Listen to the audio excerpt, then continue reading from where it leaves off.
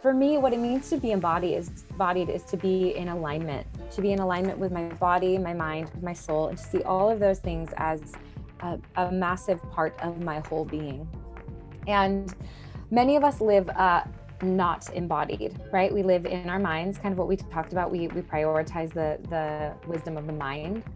And we live overworked, overwhelmed, overstressed, under-rested. And so part of the work that I do is to really empower people back into this place of embodiment and to get back into the body. I use this language of coming back home to the body or getting back into the body.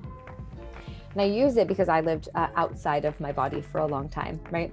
And so when we come back in, you can almost imagine it. If you just sit here and you like allow your eyes to close and you drop in for a moment, you can feel yourself come back. So in my work, I do a lot of embodiment practices because I find that when we are embodied, then we are connected, and then we can tap into that intuition and self-trust. Let's link up with Krista on the FYX. She's a wellness coach with a focus on mental well-being and physical strength.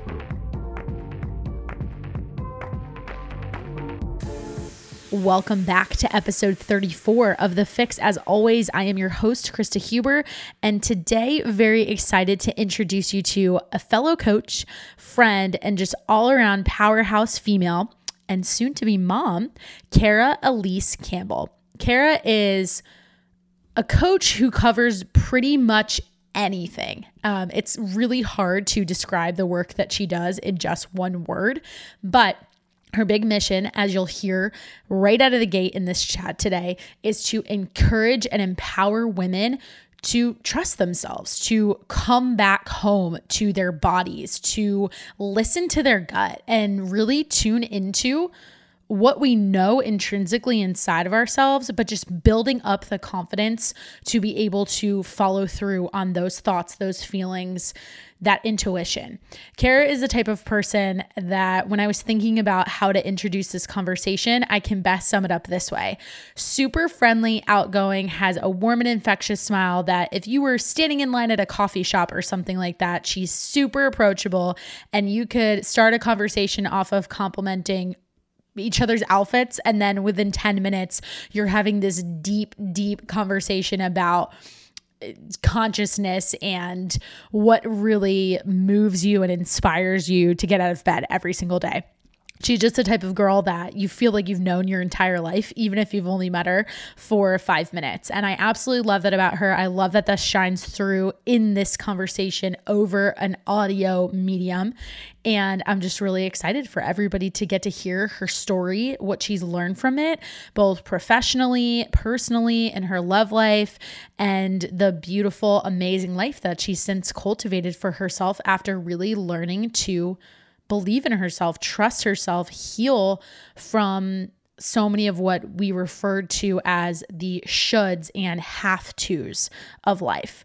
We cover everything from understanding your childhood to figuring out what you want out of your career, the timing of meeting the person who is your soulmate, especially when you're grappling with it seeming like everyone else is getting married, having kids, being at a certain stage where you feel behind or you feel like you just haven't gotten there yet. You haven't met your person, and how she found that person in her husband, Caleb.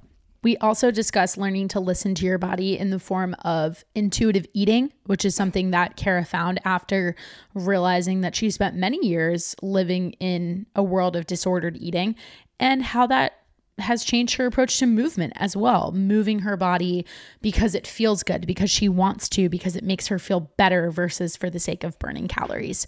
So all around, really amazing conversation, especially for all the ladies out there. Definitely applies to the guys too, but I think you will absolutely love this one. And if you do, please share it, screenshot, or wherever you're listening to the episode, throw it up on your Instagram stories, give us a tag. All of Kara's info as well as mine is linked down in the show notes.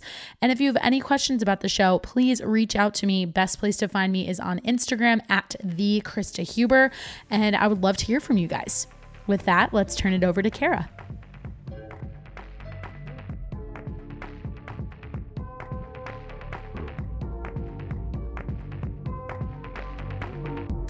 Kara, welcome to the FYX podcast. I'm so excited and honored to have you as a guest today. And to get things started, I'd love to know, so the audience can get to know you, who is Kara Campbell and why should we care about what you have to say today? I love this question. Krista, first, thank you for having me. I'm so happy to be here with you. I feel like even looking at you, I'm just smiling because you carry such a glowy, lovely energy. Thank you. Who is Kara Campbell? I am Kara Campbell, Kara Elise Campbell. I just got married in September of last year, so I've taken on a new last name, which has been interesting with my branding and identity. But who am I? I am someone who is here to empower you into self-trust. That's who I am. I'm here to empower you into your fullest life and to make sure that you get to live the life that you're dreaming of. I'm someone who I had all of these dreams of what my life would look like. And part of me stepping into those dreams was really learning how to remove the barriers or the blocks or the things that were keeping me from those things. So now I work with women one-on-one and in a group context to really empower them to step into the life that they long for.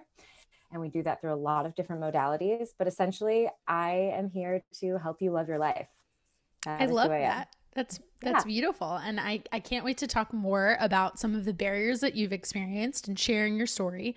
And then maybe even share some smaller solutions and insights into what you work with these women in these one-on-one and group coaching settings. So excited for that. But before we unpack all of it, I'd love to know the signature FYX question is, what is your go-to coffee order?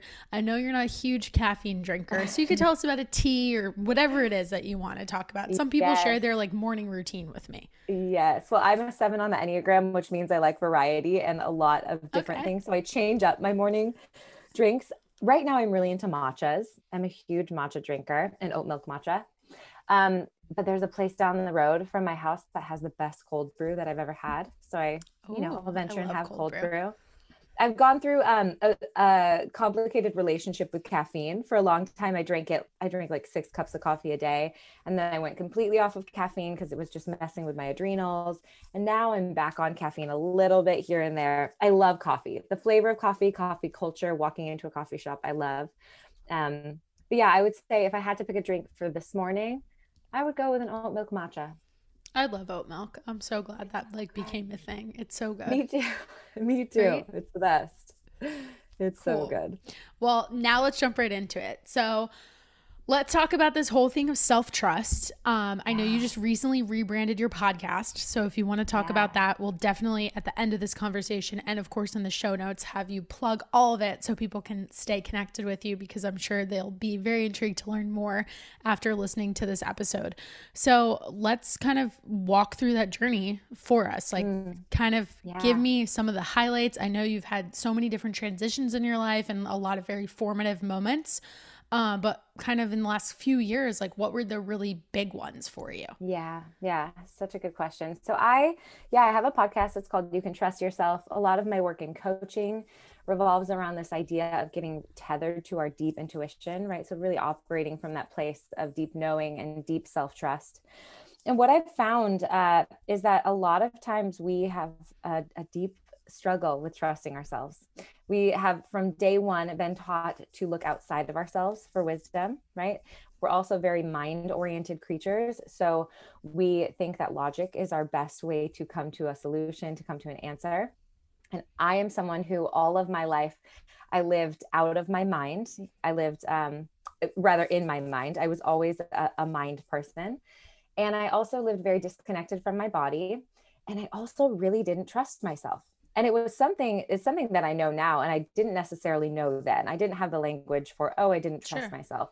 But the ramifications of that were that I kept ending up in dysfunctional relationships. I ended up in a dysfunctional relationship with my body. And when I look back, it really came back to this place of I didn't know how to trust me, to trust my deep intuition, to trust my deep knowing. So a huge part of my journey really was learning how to trust myself. And I tell this story of in 2019, I went to Onsite, which is a trauma recovery program outside of Nashville. It's incredible. And there was an experience that I had there. You do a lot of group therapy, and it's drama therapy. So you're acting out actually scenes from your past and scenes from your story. And it's incredibly powerful and transformational. And in one of my pieces of work, one of my pieces of therapy, I went through an experience where I unpacked why I didn't trust myself as a kid and why it had traveled into adulthood. And I was recognizing in 2019, I'm really not trusting myself in the decisions that I'm making. And I want to, right? Like I really want to operate from this place of self-trust. I want to trust myself in the relationships I'm choosing. I want to trust myself in the work that I'm choosing. I want to trust myself with my body and with my relationship with food. And so I had this healing experience at Onsite where I really began to take back my sense of self-trust. I began to take back my power when it came to trusting myself. And we can get into this. There's so many reasons we don't trust ourselves, right? Culturally, if we think about diet culture is a great example that tells us you don't know how to feed yourself. Someone else knows how to feed you. So lean on someone else's insight and wisdom for your own body, right? Like you don't know how to nourish yourself. Somebody else does. So from day one, diet culture tells us don't trust ourselves. As women, we are bombarded with cultural messages to not trust ourselves. And so there's so many reasons we don't. But I came to this kind of head point in 2019 where I said, I want to take that back. I want to take back my sense of self-trust. I want to be so anchored in my deep knowing that I'm not fazed by rejection or someone else's opinion, or I don't get derailed by the no from outside of me. Mm-hmm. And I want to be someone who is operating from that core deep place of self-trust. So after that experience at Onsite, I began to take back that power. And really now what I do with women is help us get re-anchored, re-tethered to that deep inner knowing inside of us. I'm someone who really believes that you have all of the wisdom that you need inside of you. You have everything you could possibly need. And a lot of times we just need a guide or help seeing that, right? We need someone to point us back to what's already there, what's already inside of us. So that's kind of my love of self-trust and kind of a little bit of my story and journey on how I got there. And there's so much more in there, but really at the core of it, it comes back to this place of how do we operate from a place of deep self-trust so that we can choose and build the life that we dream of. That's so cool. And I'm so glad you brought up the diet culture example, because having listened to that, I was going to ask you about it because it's really interesting to hear your perspective on it. Because as a nutrition coach myself, I had somebody else on my podcast recently, and he was also a nutrition coach. And we started talking about this whole idea that we never actually learn how to eat. And so it's very interesting to hear you use that same verbiage of learn, because if you think about it, from the minute that you're a little kid, people start putting food in front of you. And this is where I think things get a little bit complicated, is when you're at that age of like 4 or 5, maybe even a little younger, like 3 years old, kind of rebellious, and you don't want to finish your vegetables, but you really want dessert. So it becomes this like rule of like, well, you have to finish your plate to get this other thing that you want. And that language is super dangerous, because you're immediately telling a small child to ignore their hunger cues and creating this rule of like, oh, well, your plate has to be clean, like clean plate club. Like we can joke about that now as adults, but that kind of got instilled very early on. And absolutely. So I almost feel like in what you just said, it totally makes sense in the sense that like, we don't even learn how to trust, like knowing like, okay, like I don't want to eat this thing, or like, oh, this is in front of me, so I'm just going to go ahead and eat this. And like, and it's not that, obviously there's reasons for purposes of safety that as a little kid, like that is not completely up to you to just choose whatever it is that you want to eat, right? Like it's designed that way for a reason. But have you ever thought about it from that perspective? Because I'd love to know from your experiences, not only somebody who's dealt with eating disorders, but also because I know how much you love food and you're an amazing cook. Like I think the whole reason that I found you in the first place was obviously through our mutual friend Chase, but it was because he posted one of your incredible looking charcuterie boards on his Instagram stories. And I was like, oh my gosh, I need to follow this person. I love that. Chase is the king of my cheese boards. I feel like if I make a cheese board, I trust that it will be eaten if Chase is around, which is the greatest. Yes, I do love food. I love this conversation. I think that what you referenced is that from a young age, we are filled with shoulds, right? You should eat this. You should not eat that. You should have that. You should not eat this. You should finish your plate. And there's a lot of should language around food. And so we're not really taught to trust, like you said, the hunger cues of the body. And I think that's changing. I think that might have been more of our parents' generation coming out of the times that they came out of. More of the clients I work with now today, like it's really interesting. They'll even come to me and say, like, their mid-30s, have 2 small children, maybe 1 small child, and they're saying to me, like, we want our kids to eat exactly what we're eating, and we want them to learn to enjoy healthy foods, but we also want them to know that, like, if that's not something they like, we just take 1 bite, and if you don't like it, at least you tried it, and that's it. Yeah. And that kind of permission for a child is so empowering, right? To say, let's at least try this. Let's give this a go. And if it doesn't work for you or for your body, I think we're moving more towards a individual perspective with kids and with people in general, and starting to recognize that.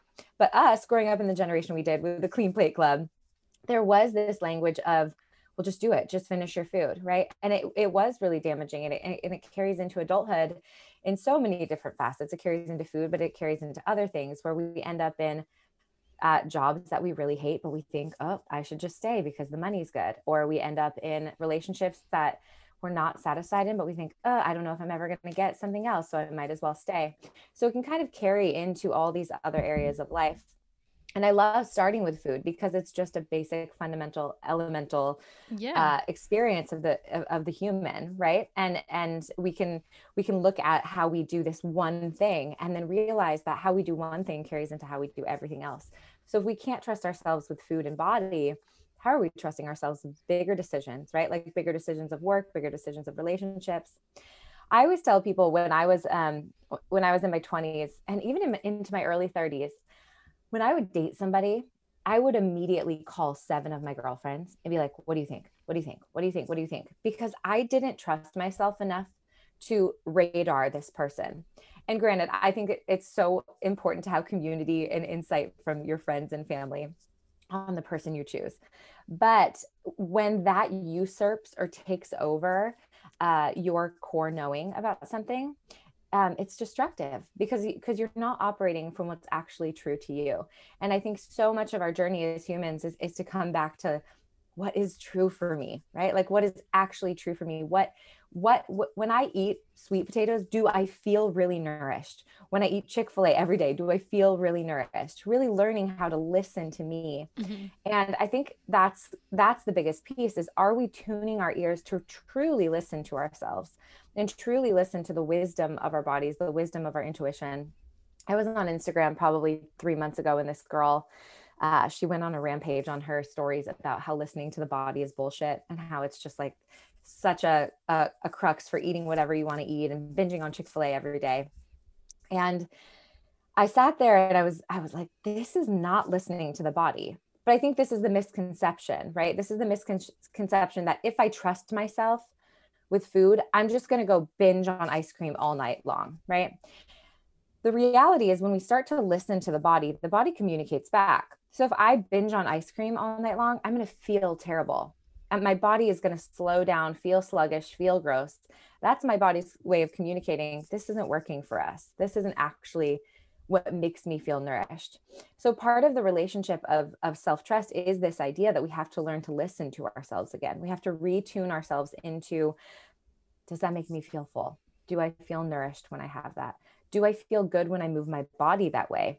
Do I feel satisfied in this relationship? Do I feel like I want to leave this job and pursue something else, and really tap into the wisdom that is so, like we said, so deeply already inside of us? Do you think that people are afraid to do that work of looking at themselves and really trying to learn that? Because 100%. In that same conversation I had, one of the things that both this coach and I felt was that a lot of the time, in even just collecting that biofeedback and getting more granular about it, like for example, being able to write down and say X food caused like this digestion issue versus just saying like, oh, how's my digestion? It's good. Well, what does that mean? That's super relative. And the people who can get that granular are usually the ones who have better results long term and can find that food freedom that the person you were referencing like thinks is BS. And I totally understand like how people can have that fear of saying like, oh, well, intuitive eating, like that's not possible. Because here's my perspective on it. The way that I've learned about it has always come from usually a dietitian or a nutritionist. And I think this is just like a shift recently in that space in particular, who spent years using another method that led them to disordered eating.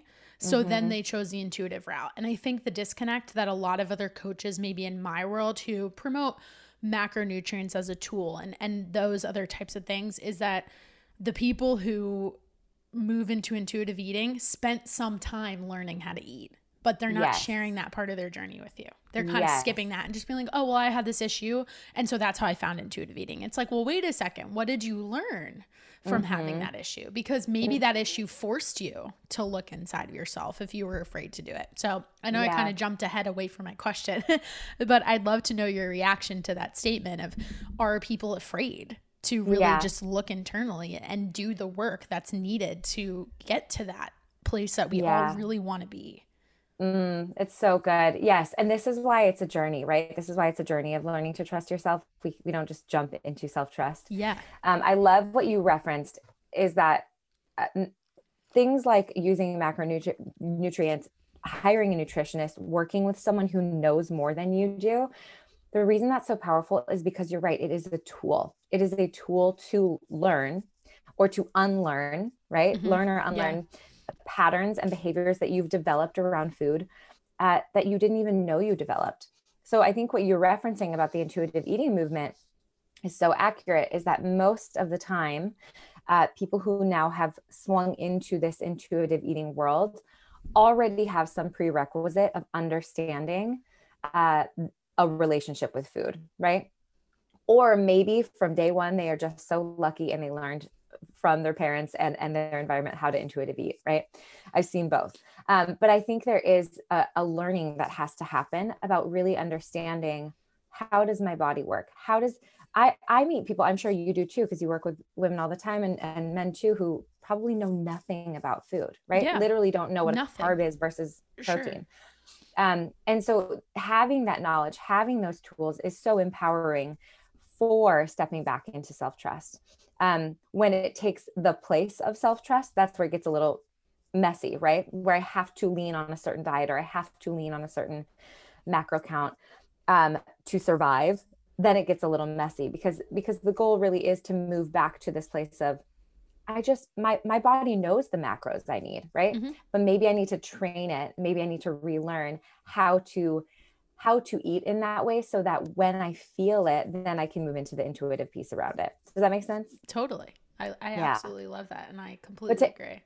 But to answer the question of, are people afraid? Absolutely. It's terrifying to trust yourself. It's so terrifying because it's much easier to lean on somebody else. It's much easier to say like, well, I'm just going to lean on their expert opinion or their expert knowing because I don't know, right? It's a bypassing of sorts. Sure. And it really requires ownership of our lives if we want to take back this sense of trusting ourselves.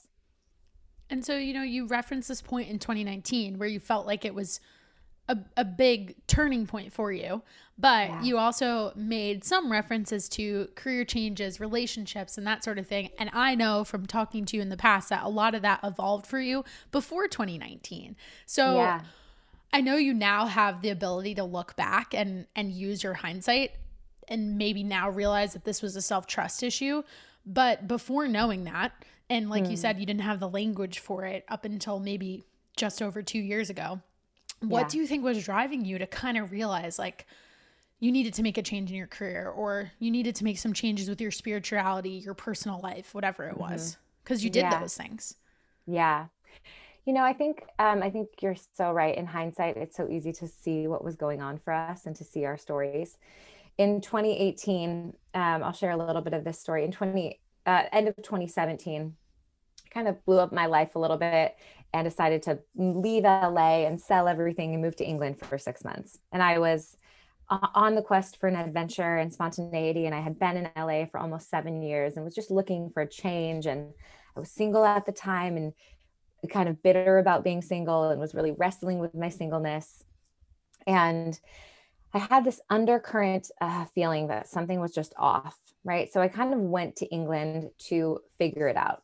I went to England thinking like, oh, I'm just going to take a break from my life and do a reevaluation of what I want and what I'm doing. And this opportunity opened up for me to move there for a few months and live with a family.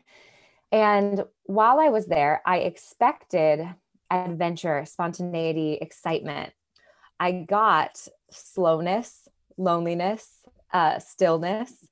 And when that happens, right, like whenever we're confronted with slowness or stillness, all of the stuff that we haven't dealt with surfaces to the top. So if we look even collectively at this past year, for a lot of people, 2020 caused slowness in some ways, right? And things surfaced. And that just happens anytime we create or are thrown into some kind of slowness. The stuff that is not dealt with will rise to the surface. So for me, in 2018, when I was expecting this like glamorous, glorious adventure in England, I was confronted with a lot of my internal stuff that I just had not dealt with. And I had been in therapy for all of my 20s. I have done a ton of self-work. I had thought that I had dealt with a lot of these things. But what came up was really messy and my body started responding. I started having panic attacks that I hadn't had since I was in my early 20s. I had a series of panic attacks. And after the fourth one, I was laying on the floor. And if you've had a panic attack before, they're the most terrible thing. You think you're dying, the world is ending. And I was lying on my floor and I had held on to my phone. I had a girlfriend on the call and I said, please don't hang up. And finally, as I was coming out of the panic attack, I said, okay, I think you can hang up now. And so she hangs up the phone and I'm laying there and I heard this audible voice and the voice said, be kind to yourself. And it was so simple, but I laid there and I was like, be kind to myself, be kind to myself. And what I started to realize is that for 30 years of my life, I had been living in a really dysfunctional relationship with me. I had been living in a really unkind, ungentle, unloving relationship towards me. And I thought that was normal. In fact, I think it was almost reinforced as normal, right? To be unkind to myself. And what I started to work through in that moment was this idea that when I'm having a hard time, when I'm having the meltdown or the breakdown, or I'm struggling, or I'm disliking myself, my tendency is to be really mean to me. My tendency is to want to beat myself up, push myself harder, tell myself I'm doing a terrible job. If you, Krista, were laying on my floor having a panic attack, I would be so gentle with you, Yeah, right? like I would say those things. Yeah, I would be so kind. I would be so loving. I would do anything to make sure that you felt better. But in our relationship with ourselves, that's so often not the case. And in my relationship with me, that was absolutely not the case.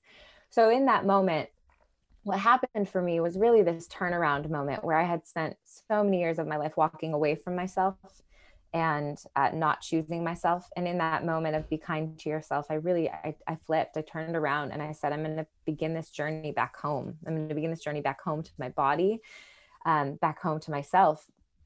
And in that journey, what I learned along the way is that self-love, as cheesy as it sounds, self-love and self-compassion always wins, right? I talk a lot about in my group program, I talk about a lot about this idea of self-sabotage. And I think it's Mastin Kipp who says there's no such thing as self-sabotage. There's only self-protection. So anytime we find a behavior pattern in our lives where we're tempted to call it self-sabotage, whether it's procrastination or anything, any kind of behavior pattern that feels self-sabotaging, really what it is the body's way of keeping itself safe, right? Mm-hmm. It's the body's way of saying, oh my gosh, if you actually step out into this, or if you do this, you might face rejection, or you might face this thing. And so it's the body's way of really trying to coddle us and protect us. But the tendency and the temptation is to look at those behaviors and beat ourselves up about them, right? Like, oh, why don't you get it together, Carol? What's wrong with you? And so when I began that journey back home towards myself, really choosing to be kind to myself, my whole life changed. My entire perspective on what I wanted to do in the world shifted. The way I related to men changed dramatically, because again, I was changing the way I was relating to myself. And how we relate to ourselves, how we do relationship with self, it will be a direct correlation with how we do relationship with other people.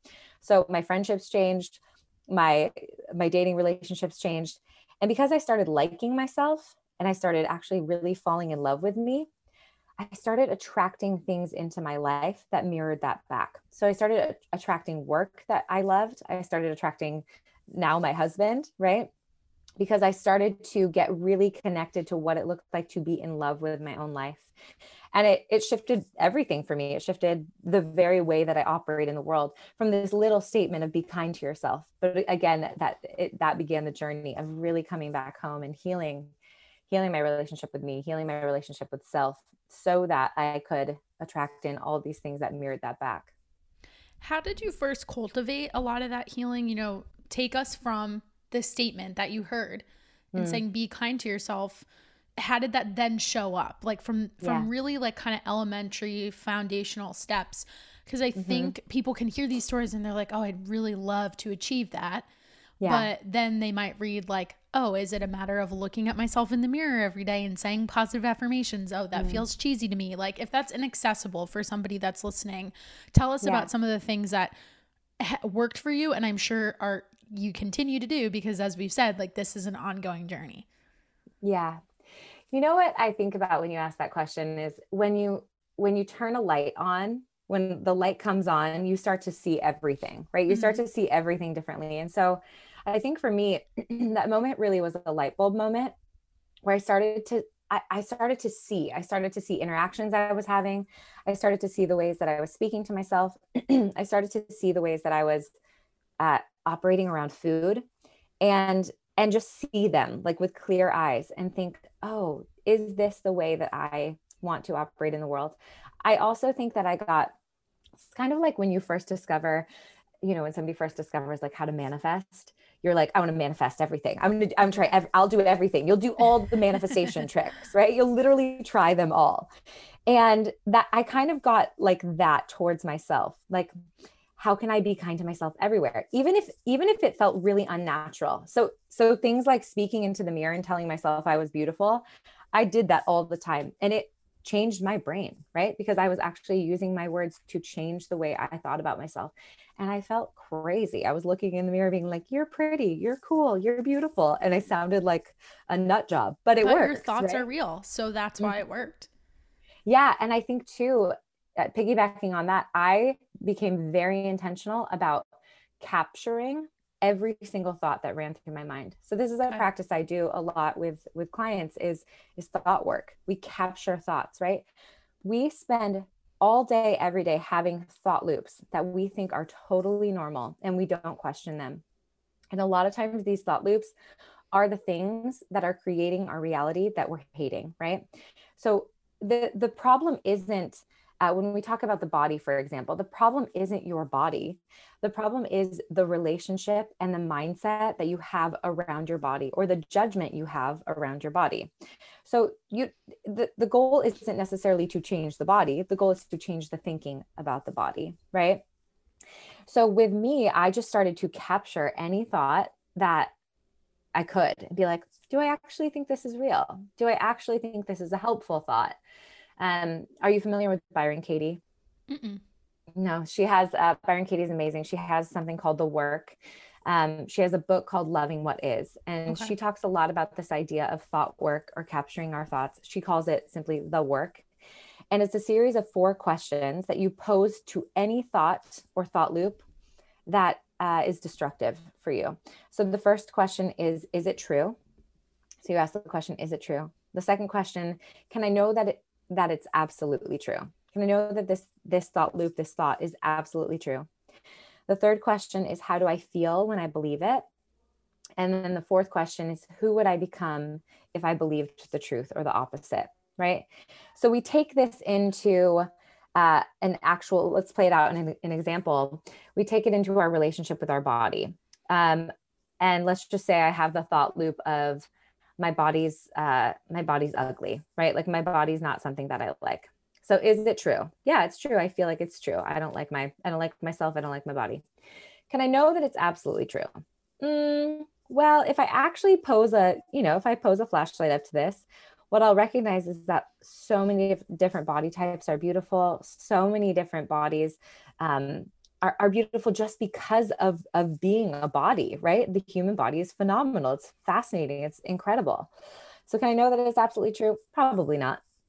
How do I feel when I believe it? How do I feel when I don't like my body? I feel terrible. I feel horrible. I don't want to go out in public. I shame myself. I don't like who I am.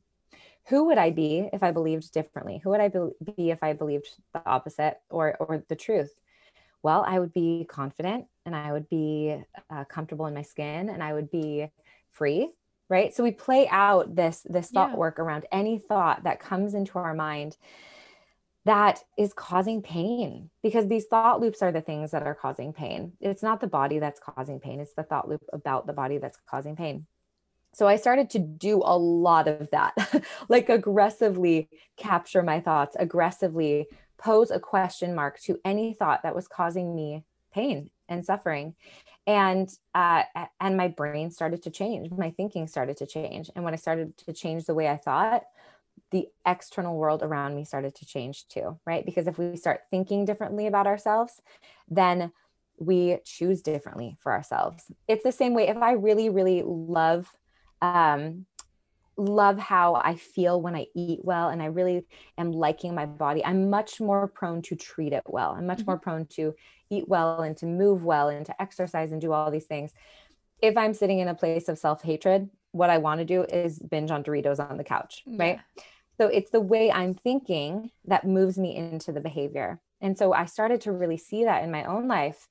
And I spent a solid year changing the way that I thought, changing the way that I had been thinking. And I worked with a coach doing that. I intentionally was in friendships where they were holding up mirrors to the way I was thinking. I was very honest with myself. That's another piece that I think is really crucial when we talk about learning how to trust ourselves. Is we've got to be blatantly honest with ourselves. We're not going to trust something if we're not honest with it. So we have to come into this place of radical self-honesty in order to move into this thought work that leads us into self-trust. Long-winded answer for you. No, that was great. Let's jump into the friendships one, because I did listen to the podcast that you guys did with you and Caleb and May and Chase did recently, and I loved it. And it was such a cool conversation. And you talked a lot about friendships and like finding those meaningful friendships and being able to cut them off if they're not for you based on like where you are in your life and changes and whatever experiences you're going through. So describe to us like what those honest relationships looked like in terms of like, what did that actually look like for other people holding up a mirror for you? And being honest, were you talking to them about this journey you were going through so that you could facilitate those kinds of conversations? Yeah, such a great question. I was very honest with myself, and then I was very particular with who I felt safe enough to share my story with. Because in the midst of that year, there was a lot of messy healing that needed to take place. Sure. I had spent a lot of years in disordered eating and eating disorders. And that's not stuff you just share with everybody and anybody, because it's stuff that is really sacred and needs to be personal. Unpacked. Yeah. And unpacked in a safe space. And so I chose, I kind of knew who my inner circle was at that time. I really knew, okay, I can trust these 3 people with this part of my story. And I can trust them not only to hold space for me, but also to be a mirror. And to not impose, this is a huge one for me, to not impose their opinions and their needs on top of my story, right? So this is the best kind of coaching or therapy that's really ever going to happen, is people that can just hold space for you. Because again, if we go back to this idea that you, Krista, embody all of the wisdom that you would ever need, if I come in with a steamroller of advice for you, I am actually taking away from what's inside of you. And I'm usurping that. So I was very selective with the people that I was willing to share kind of this deep, messy work with. but I did share it, and I did find those people. And I think that's the crucial piece, is finding those friendships, finding those soul connections where you do feel safe enough to say, this is who I am. This is what I'm working through. Do you have capacity for me to process this with you and to actually share? And will you mirror back to me, asking those questions? Will you mirror back to me? If I'm not seeing something, right? And so finding those people, and I think it's hard. I think this is one of the journeys of adulthood that feels really hard, is finding these relationships where, one, you maintain autonomy and you don't become codependent. Yeah. And two, you feel safe enough to really hold space for one another. And I had to, there were some friendships where I had to get very, I had to emotionally remove myself a little bit because they weren't safe.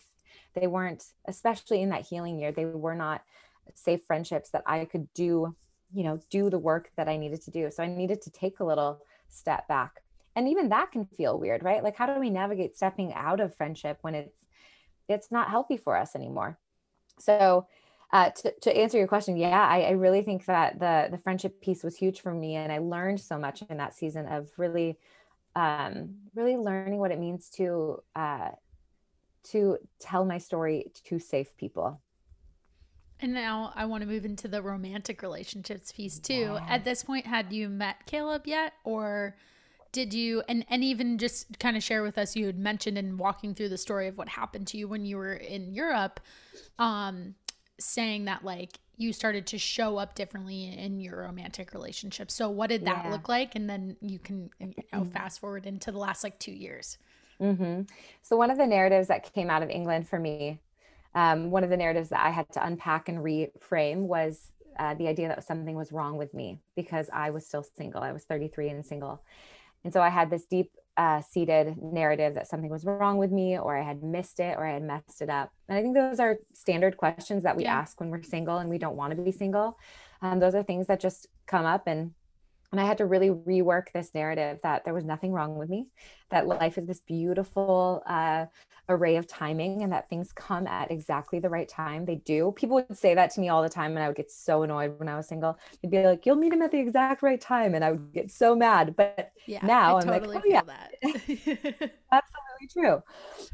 So I did a lot of internal work before meeting Caleb, and I had to surrender a lot of expectations of what I thought my life would look like. I was the girl who thought I'd be married by 25 at the latest. I thought 25 was late. And I met him going on 35. And so those 10 years of singleness, they were a lot of wrestling, a lot of surrendering, a lot it, a lot of reworking. Right? With all the shoulds. Yeah. Mm-hmm, with all the shoulds. And the best part about it is that entire journey is the only reason that he is my partner, right? Like all of that work really prepared me to do partnership with him.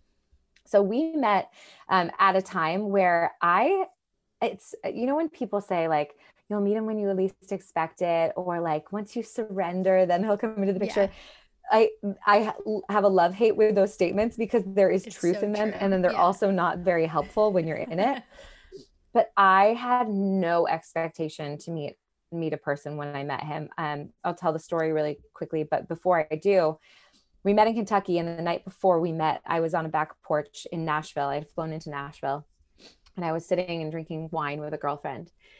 And because I had been doing so much work, and because I was, in this place of healing that I was in, I said to her, I feel so connected to my life. I feel so connected to my life. I don't want to be anywhere else. I don't want to be anywhere before this time. I don't want to be anywhere out of that time. And it was a very profound moment for me because most of my life I had lived outside of the present moment. I had wanted to be 10 steps ahead, or I had wanted to go back and fix the past.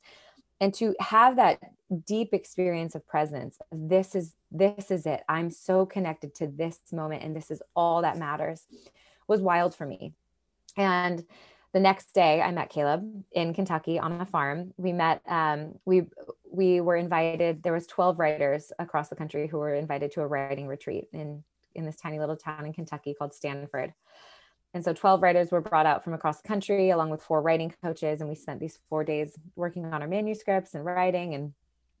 It's a very idyllic, like, part of Kentucky, and there's fireflies, and it's, it's just beautiful. But we met that first night, and my soul knew he was different. It was a very instantaneous knowing that he was someone special. And so we kind of connected that first night. And then over the next 3 days, we joked that we fell in love in 3 days, because it was magical. I had this experience of, oh, there you are, this deep knowing, there you are. And I tell that story with the caveat that that could not have happened 6 months prior. It could not have happened a year prior. There was this beautiful combustion of our lives and the universe aligning for us to meet in that moment, to be able to say, oh, there you are. There's my soul's match. And so we fell in love in 3 days. And then we got back to LA, and we were like, oh, now we have to date. So we had a very fast tracked relationship, again, because I think we had both done so much individual work to get to this place of deep knowing and deep rest when we met each other. When I met Caleb for about 2 weeks, I kind of referencing what I said earlier, I kind of kept it quiet. I didn't call all the girlfriends and get all their opinions. I didn't need it, because I just knew in my deep knowing, I was like, this is my person, and I don't need the outside validation to tell me if it is or isn't, right?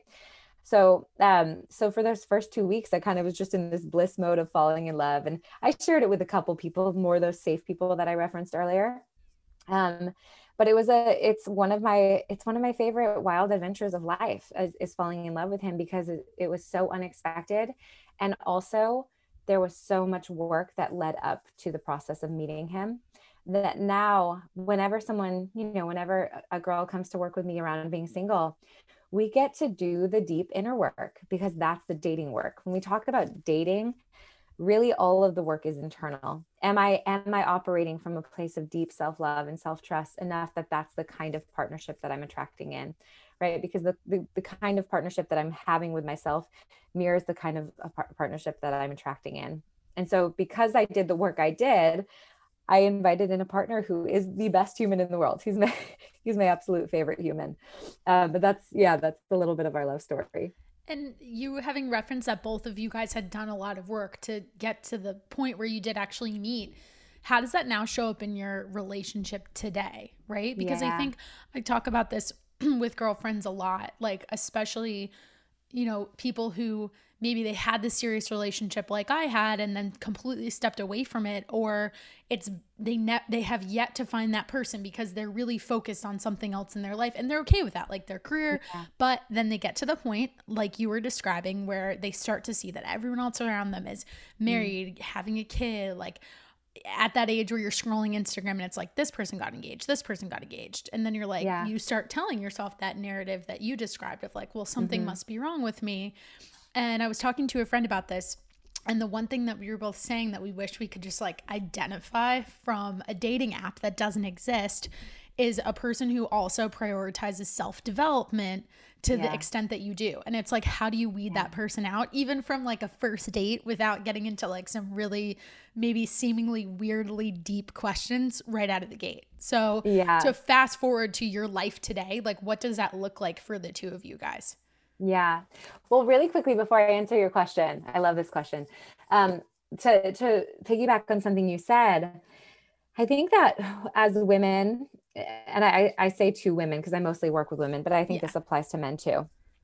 When we have that deep longing for something, when we have this deep longing for partnership, for soul connection, for a conscious, healthy relationship, if that desire is there, it is absolutely for you. That is my core belief. If it is in your soul desire, that is your soul's way of showing you a map towards something, right? I tell people that when I was in my late 20s, I have this vivid memory of missing my person, having this experience of like, oh, I miss my person. I haven't even met him yet, but I miss him. And it was my soul's way of communicating to me that something was possible, right? And so I always want to affirm in people, when we have that deep soul desire, if that soul dream is there, it's absolutely for you. How and when it comes is probably out of your control. But I think the work is to really lean into it as opposed to coming up with the mind narratives of why don't I have it yet, right? Because that's the mind game of like, oh, why don't I have a partner yet? Well, maybe something's wrong with me. Maybe I missed it. Maybe I messed it up. And then we get stuck in these thought loops that we talked about are so destructive and not helpful. But when we can lean into the soul knowing of, oh, I know that's possible for me. What does it look like for me to lean into it more, to feel it more, to imagine it more, to visualize it more, to do the work to clear out anything that's keeping me stuck from attracting that in, right? I think that is so much more powerful than getting stuck in these thought loops of I messed it up or I missed it, right? Those things aren't helpful. To answer your question, how does this kind of work show up for Caleb and I? We are both, I was actually talking about this on a podcast yesterday. We are both committed to personal growth for the rest of our lives. One of the things I love about him the most is that I know that he will be a different version of himself next year, and then in 5 years, and then in 10 years, because he is so committed to understanding himself, to doing the work to know himself more, to doing the work to grow and evolve. And I'm committed to that too. And so it shows up for us both individually, where we're committed to doing our individual work. For me, that looks like having a morning practice every morning, right? Doing my meditation. It looks like moving my body and allowing movement to actually be a part of my routine.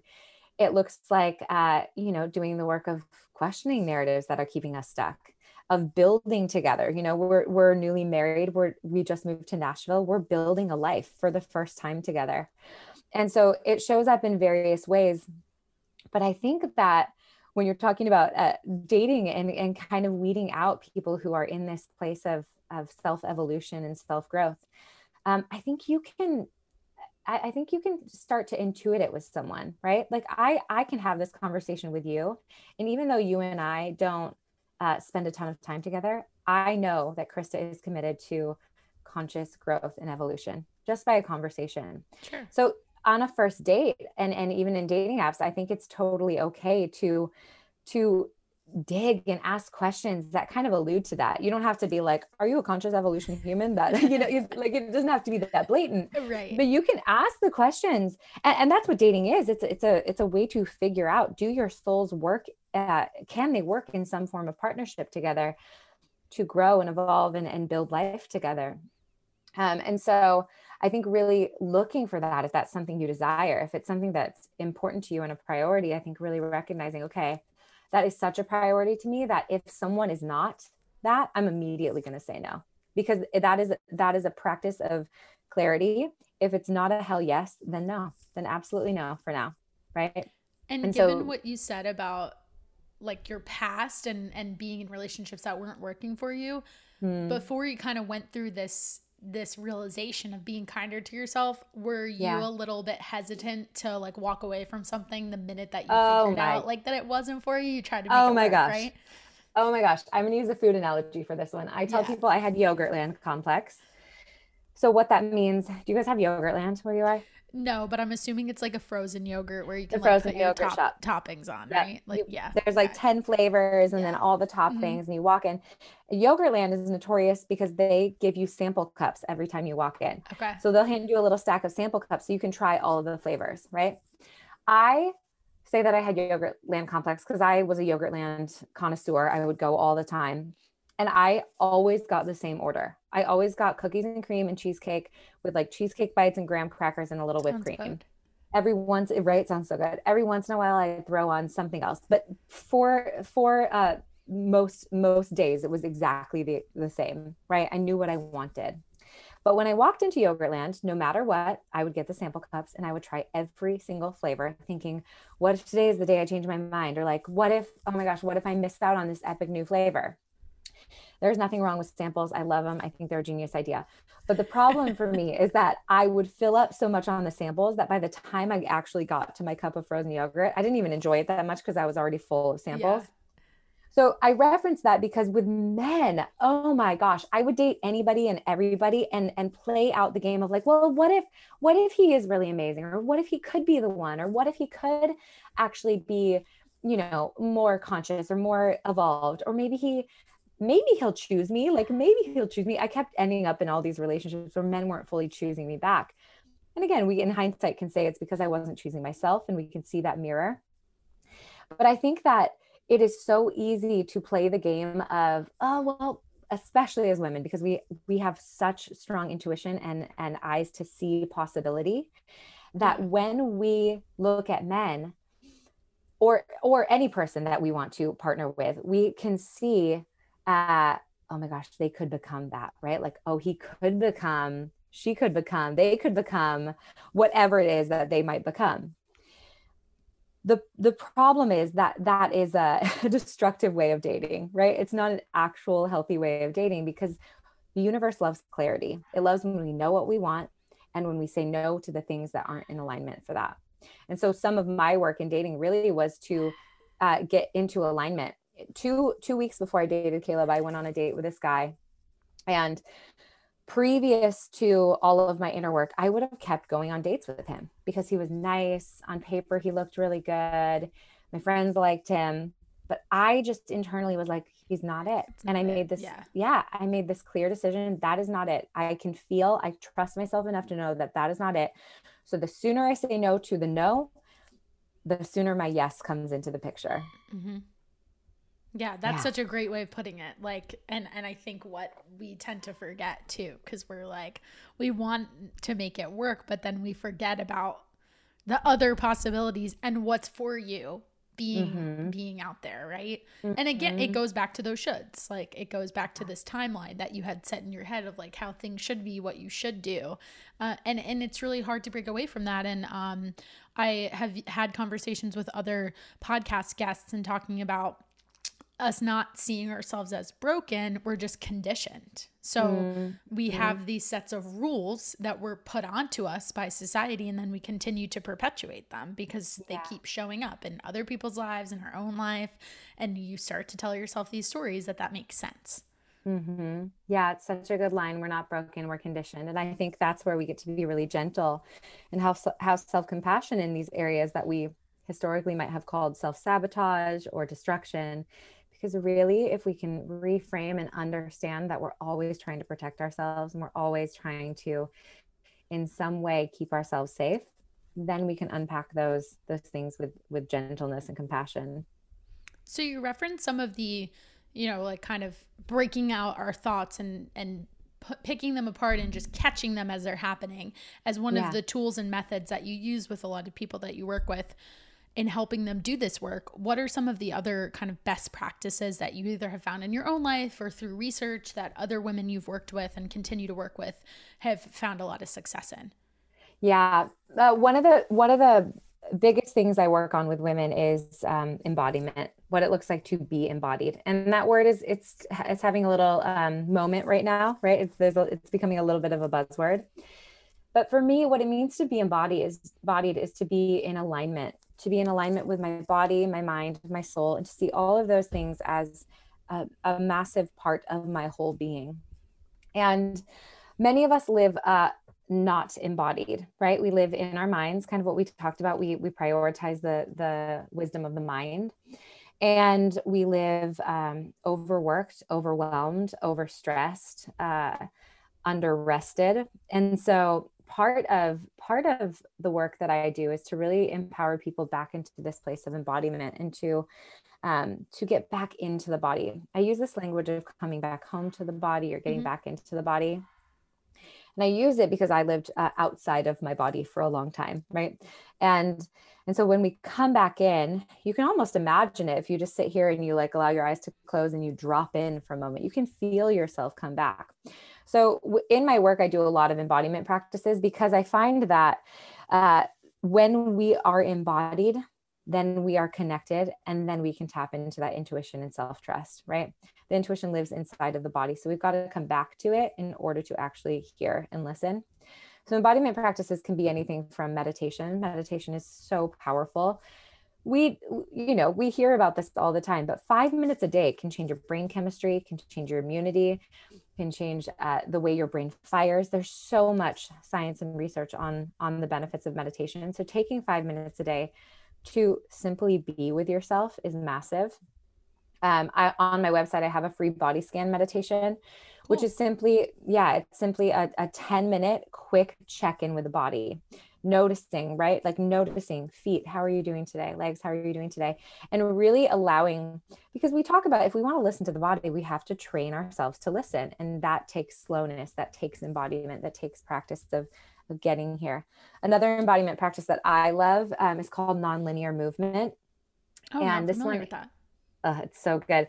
So it is what it sounds like, nonlinear movement. It literally is just allowing the body to move in free form, however it wants to move. So I'll put on music for 10 minutes and I'll literally just shake and throw my body around. We know now that the body keeps the score, right? The body holds trauma, the body holds emotion.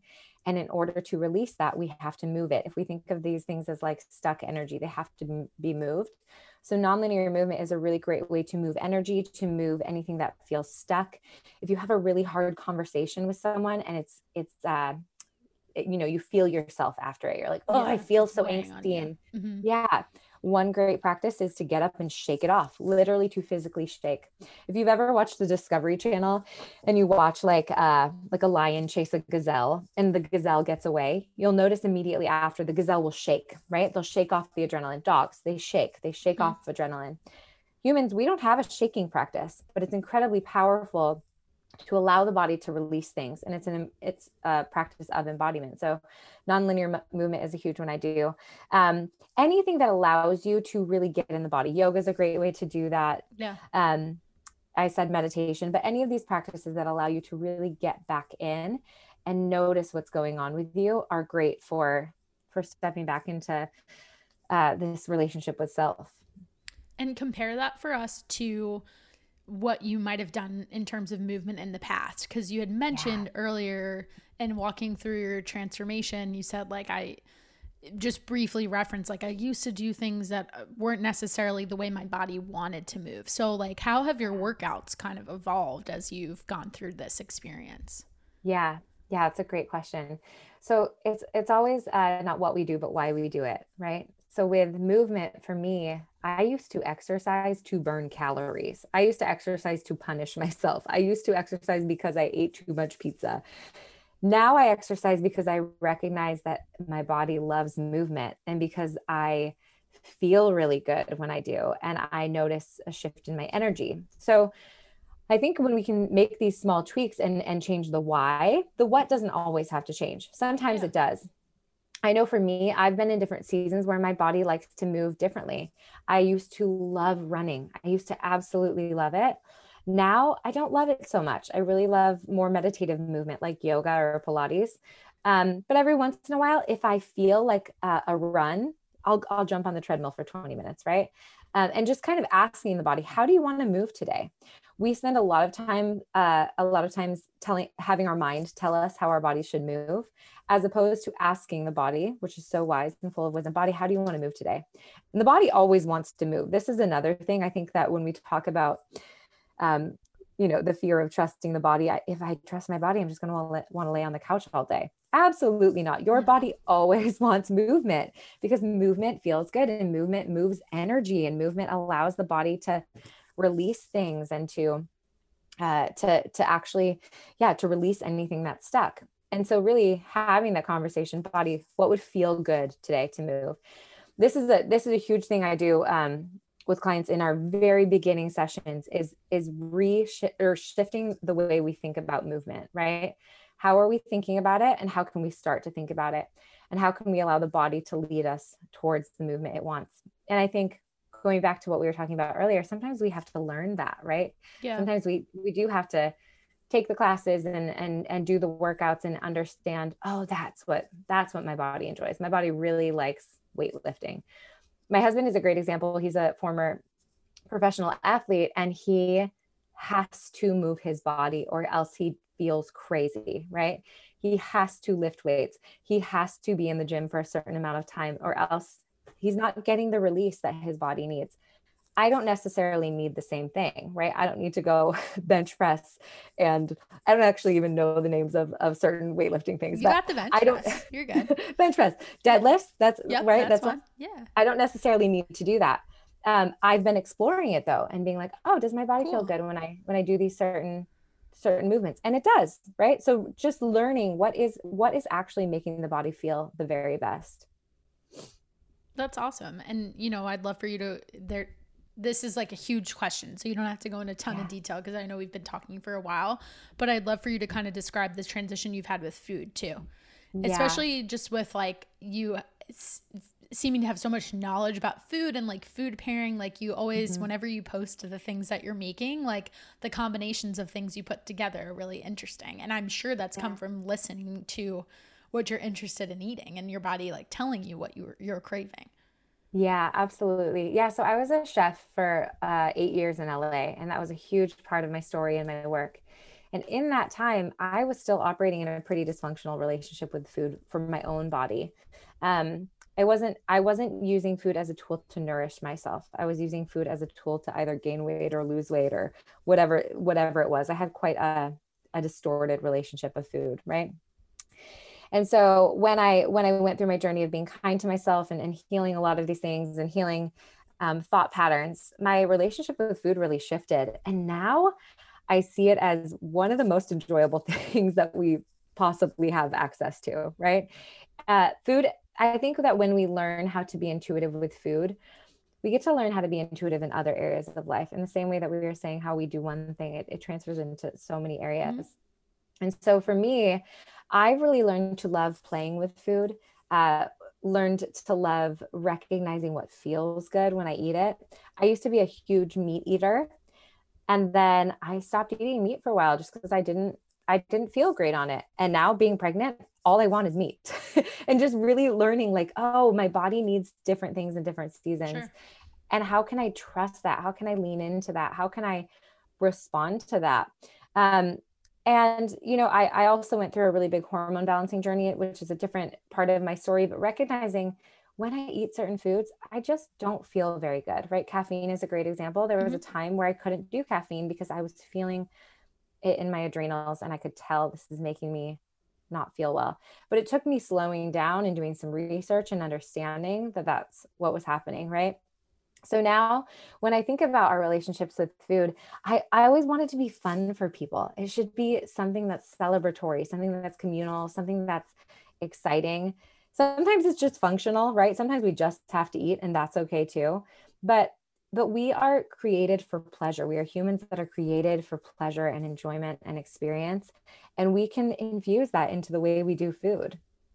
Do you think that any of that, just kind of like dysfunctional piece of it came out of being a chef and it being your job, like to be around food so much? I asked that question because like I've been through that place of where I just had so much other like personal turmoil and chaos that like this whole nutrition thing, even though I knew the principles of why the things I had learned and did and encouraged other people to try worked, I was just kind of like, I want nothing to do with this right now. I want nothing to do with working out right now. Like it just feels like too much. And I felt like a lot of that for me came from it just being like all I was eating, breathing, and sleeping, training 30 plus classes a week, like for almost 2 years straight. Yeah, all consuming. Absolutely. Yeah. I think there's definitely a correlation. I think there's definitely a relationship between the dysfunction and the overconsumption, right? Sometimes it's kind of like binging. If we are over consuming anything, it's going to make us sick.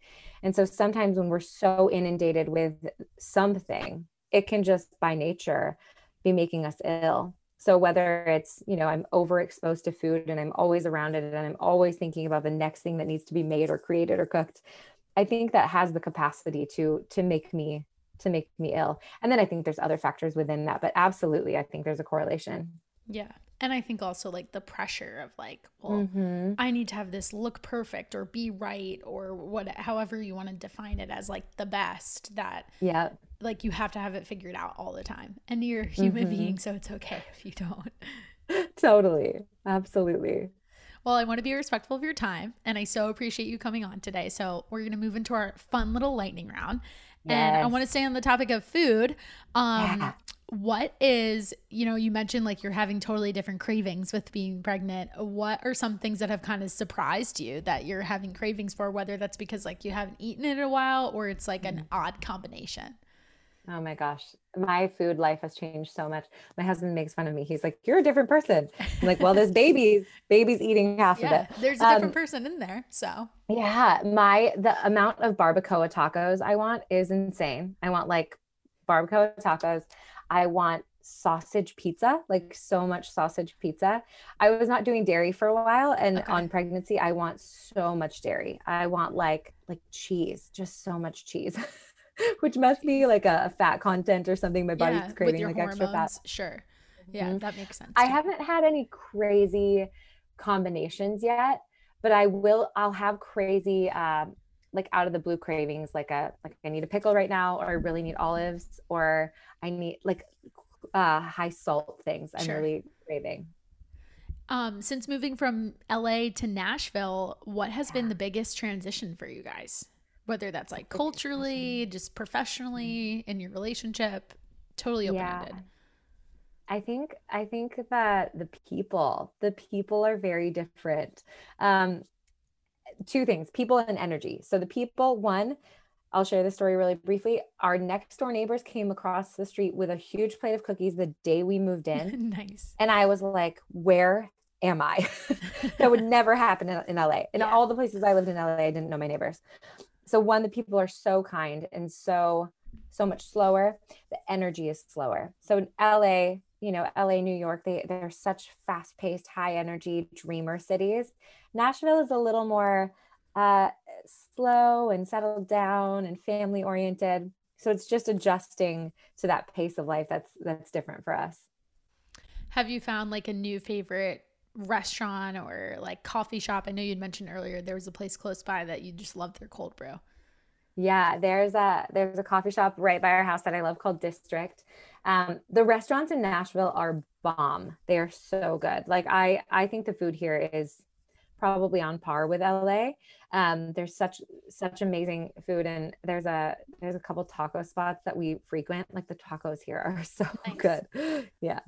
You referenced throughout our conversation a couple different authors and just people that you have spent a lot of time looking at their research. Do you have any like, your top 2 favorite books or podcasts or something that you'd want to share with the listeners? Yeah, absolutely. So my favorite book when it comes to our relationship with the body is called Women, Food, and God by Janine Roth.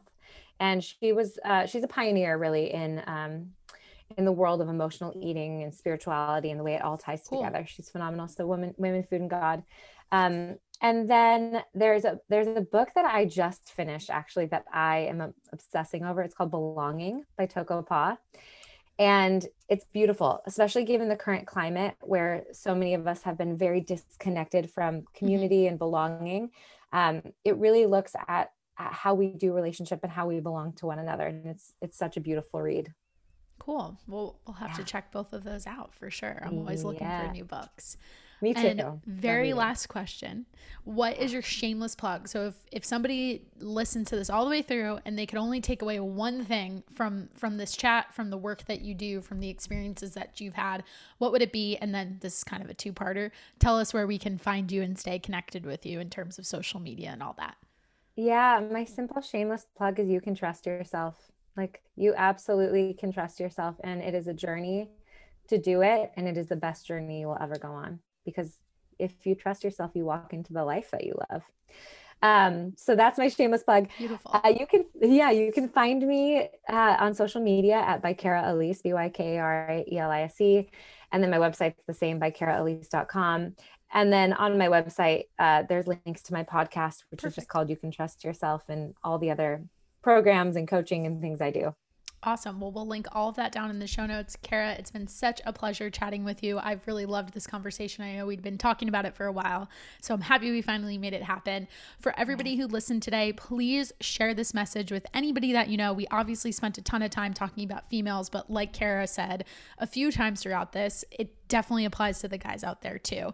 And the best way to continue to encourage people to do this type of work, this inner work that we talked about as being a little bit scary, there's fear associated with it, it's hard, is to listen to these types of things and hear how like you put such a spin on it that makes it sound very accessible and has also really changed your life in such amazing ways. So if there's any reason to try to do it, you're living that example every single day. And I appreciate you opening up about all of that. This has been another amazing episode of The Fix. Hope you guys liked it. Again, if you did, please share it. Post it on Instagram, take a screenshot of it from whichever platform you're listening, leave us a review, all super helpful for the show. And we hope you have an awesome rest of your day. Thanks, Kara.